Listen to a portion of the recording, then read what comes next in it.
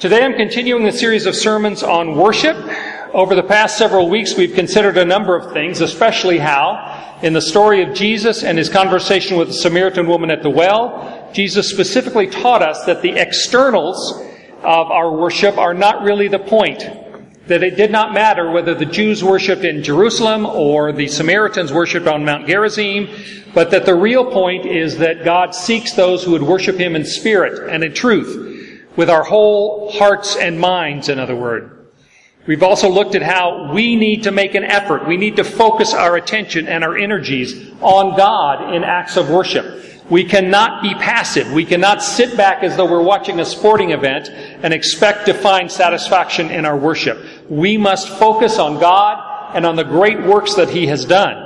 Especially, we need to focus on remembrance and anticipation. Remembrance means looking backward to God's great acts, especially His acts of creation and redemption, but also anticipating, looking forward to the fulfillment of the promises God has made. And we also last week talked about the sacraments, baptism and especially Holy Communion, how they may be the very best way in which we can both look back at what God has done and look forward in anticipation with what He will do. The Holy Communion table is a remembrance of Jesus' sacrifice for us, and it is an anticipation of His coming again. And so the sacraments are very important to us. Today I want to talk a little bit about the role of music in worship. The sermon is entitled, Into His Presence with Singing, or at least I will get there eventually. As I was working on the sermon, I realized that I need to address first some misunderstandings that I think people have. For one thing, today in the church, in many cases, worship has become synonymous with singing.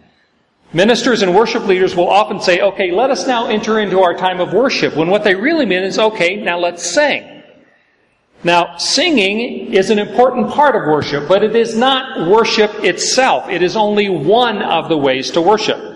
Other aspects of Christian worship are and have always been, including prayer, praise, thanksgiving, confession, the reading of Scripture, baptism, the Lord's table. But in many modern churches, singing has become almost a sacrament. It has become the focus of many people's idea of what worship is. So I want to talk about singing as one aspect of worship, but first I think I need to step back and talk a little bit more about what worship really is. If worship doesn't just mean singing, what does it mean? And, in fact, worship is surprisingly hard to define. Martin Luther, those Lutherans in congregation will appreciate this, I see some nods.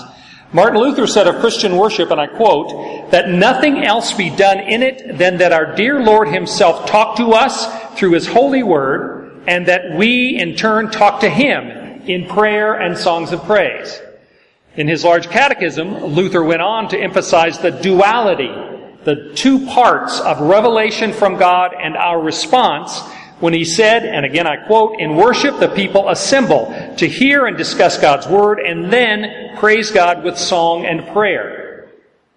One of the most important things about what Luther says here is he's talking about worship being revelation and response. That despite the fact there seems to be an inherent human motivation to worship, there's never been a culture that didn't have some idea of religion and some desire to worship. While that seems innate in us, Christian worship especially does not begin with us. Christian worship is a response to God's first act, His revelation to us. Our worship is a response to the divine call, to the mighty deeds of God, especially in His redemptive act in Jesus Christ. This is because Christian worship is at its heart a giving of thanks, acknowledging what God's embracing love has done for us, that His redemptive loving kindness has redeemed us, has healed us. And once we acknowledge that God made the first move, then we respond with praise and adoration, which is our worship. Worship, in other words, is not a human invention. It is instead a divine offering. God offers Himself to us for a personal relationship, and we have the opportunity to respond. God offers His love, and that elicits our response in worship. This is critically important. Because worship is our response to God's initiative, the church cannot be Christian without worship. Worship is the most important function of the church. It is more important than preaching or teaching or discipleship or evangelism or anything else we do. I'm always flattered when people say that they come to church to hear me preach. But it also disappoints me terribly because it means they don't really understand why we're here. The preaching is not the most important part, even though it takes up the biggest section of time. The most important part of what we do is worship, is to relate to God, to respond to His invitation to be in a relationship with Him. And so worship must be the top priority of the church because our relationship with God is the whole point of what it means to be a Christian. Jesus sacrificed Himself so that we could be in a relationship with God. And worship is the point at which when God speaks to us, we respond to Him with praise and adoration. Without worship, we are not Christians. Without worship, we are not a Christian church.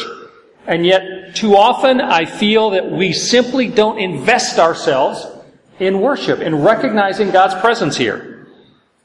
Relationship with God is the key to being a church, to being a Christian. God took the initiative to restore the relationship with humanity after it had been broken on the human side. We betrayed God. We sinned against Him. We did not deserve His love. And yet He initiated, by the gift of His Son, a reconciliation so that we could come back into relationship with Him.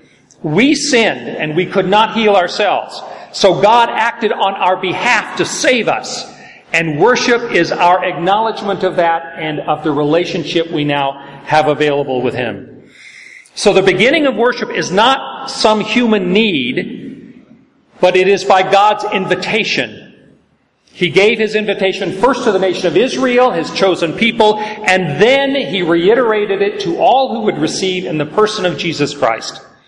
That we might return to God, that we might be reconciled with Him, that we might be in relationship with Him, and we might so be healed.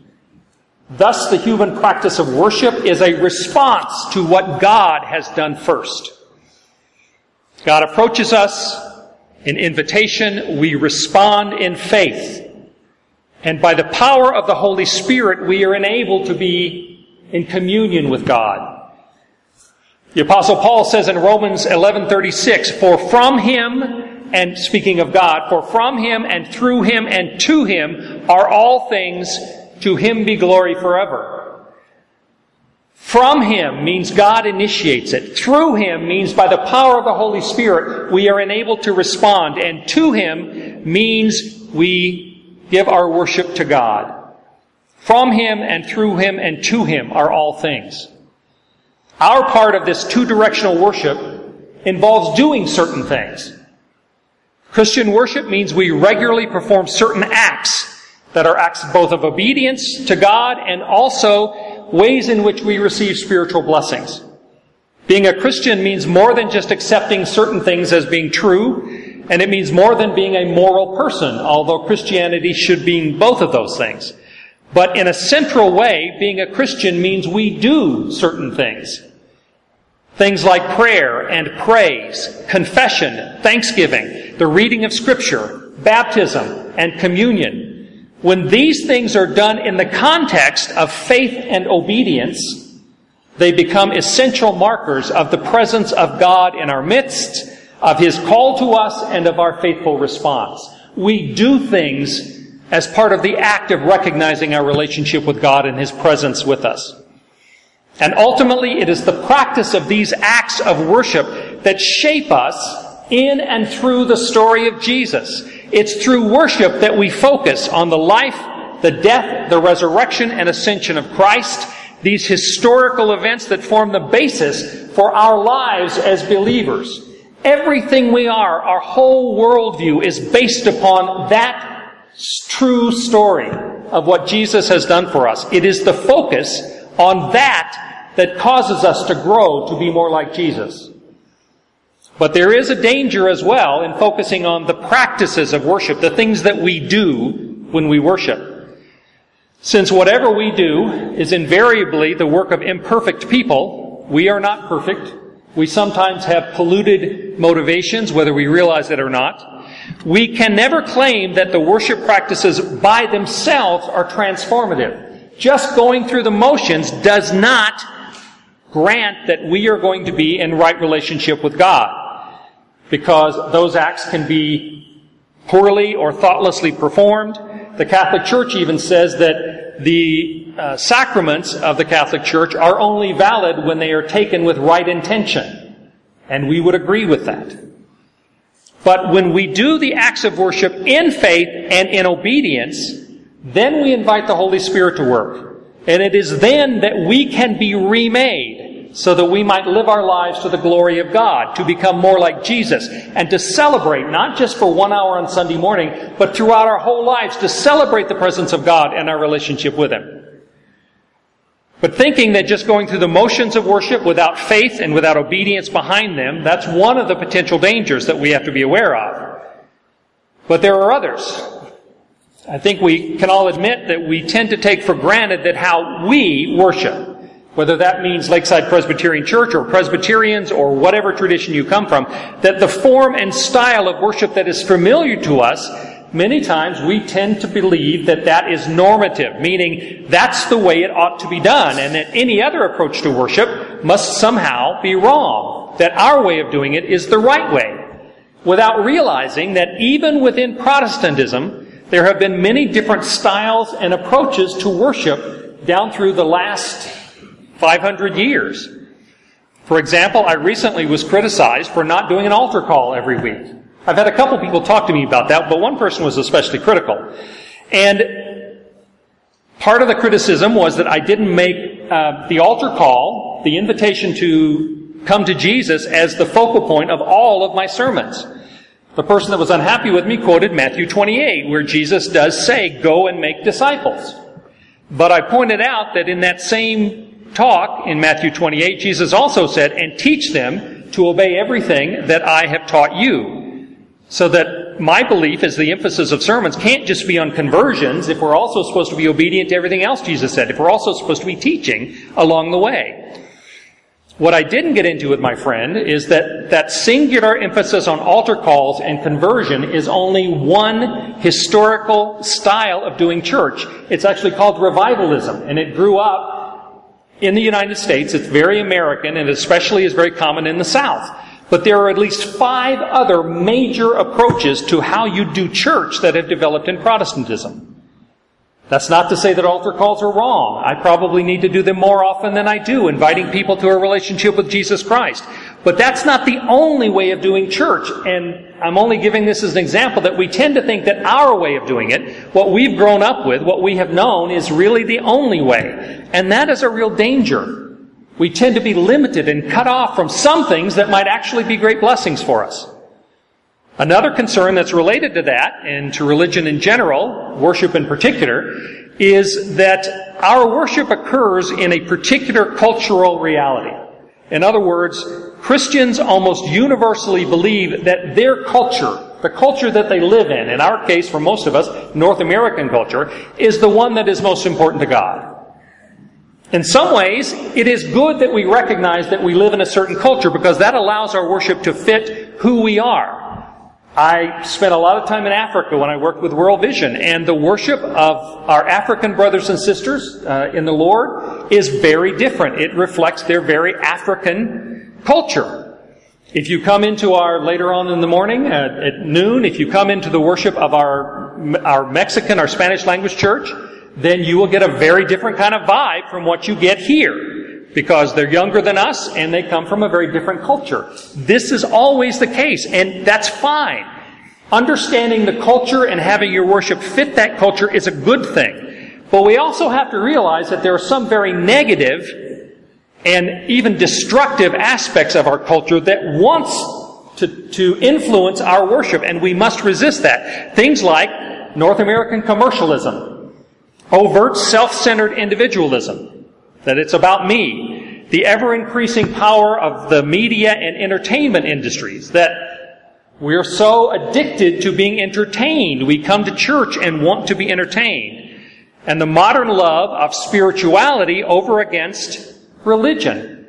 I've talked before, I've heard it over and over and over again. Almost every time somebody hears I'm a minister, they will say, well, I'm spiritual, but I'm not religious.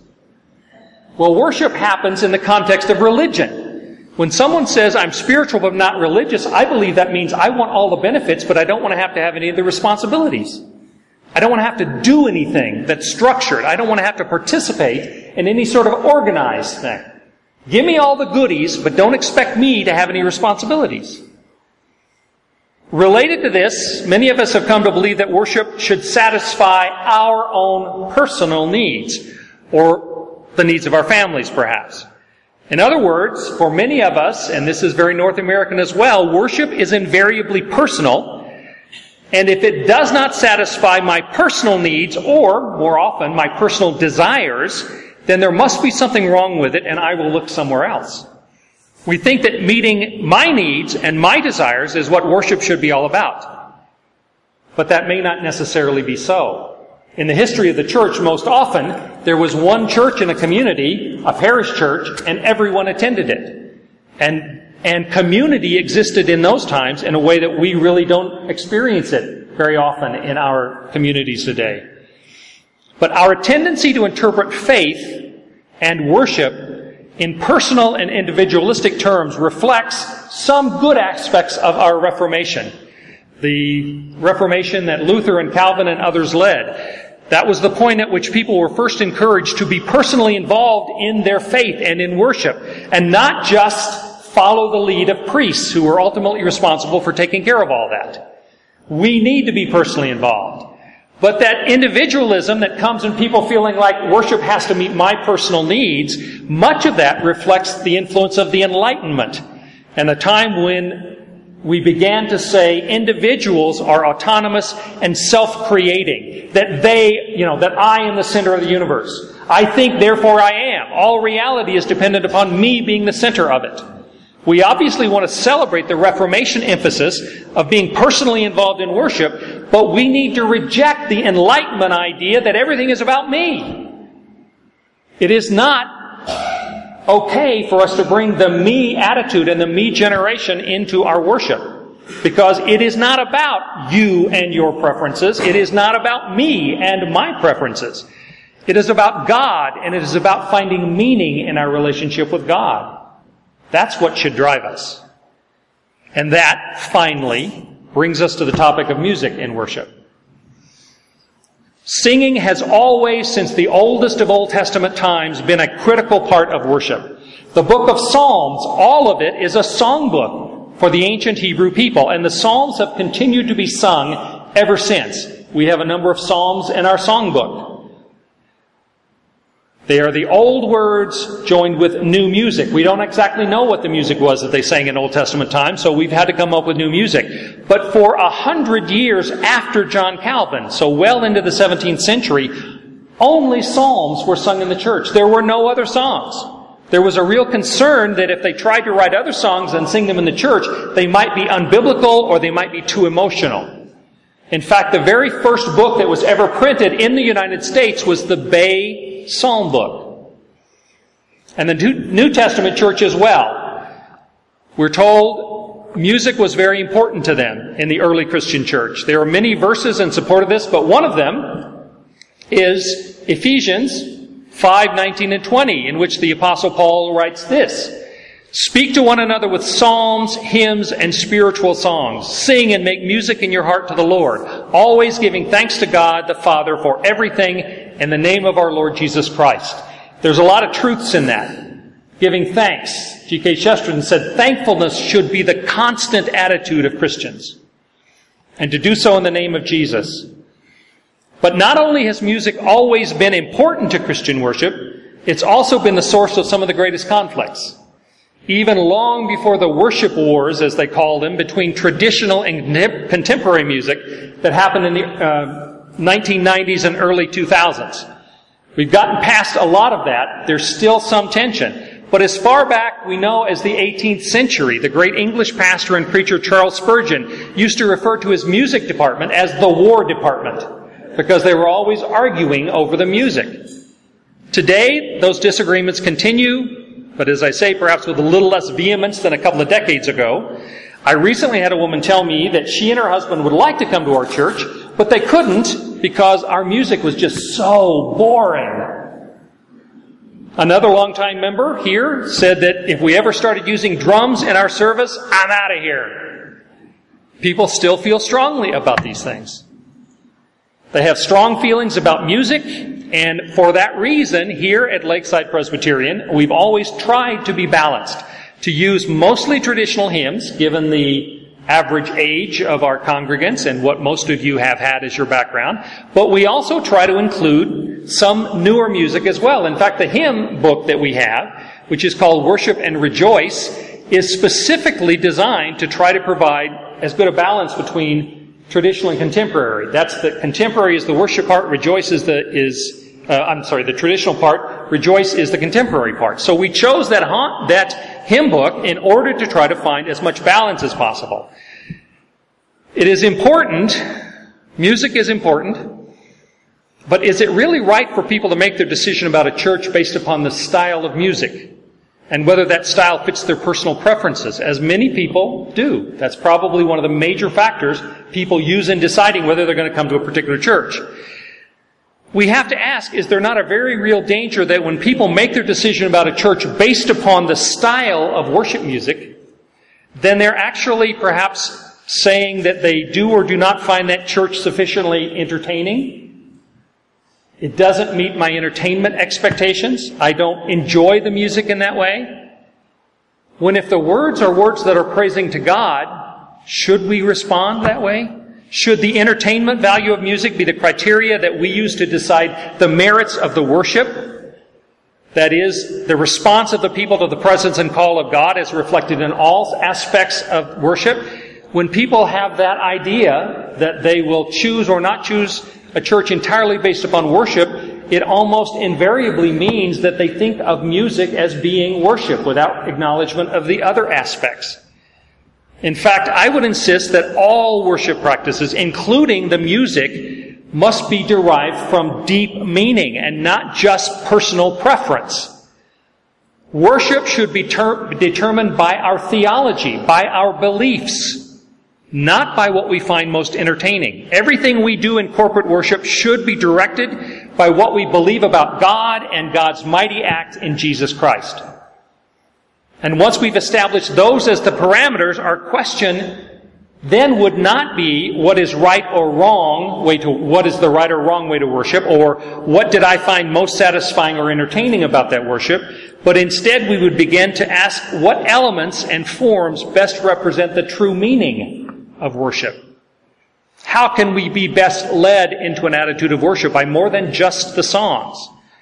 The activities that we call worship, prayer, praise, confession, thanksgiving, and singing, are among the highest pursuits that any human being can be capable of.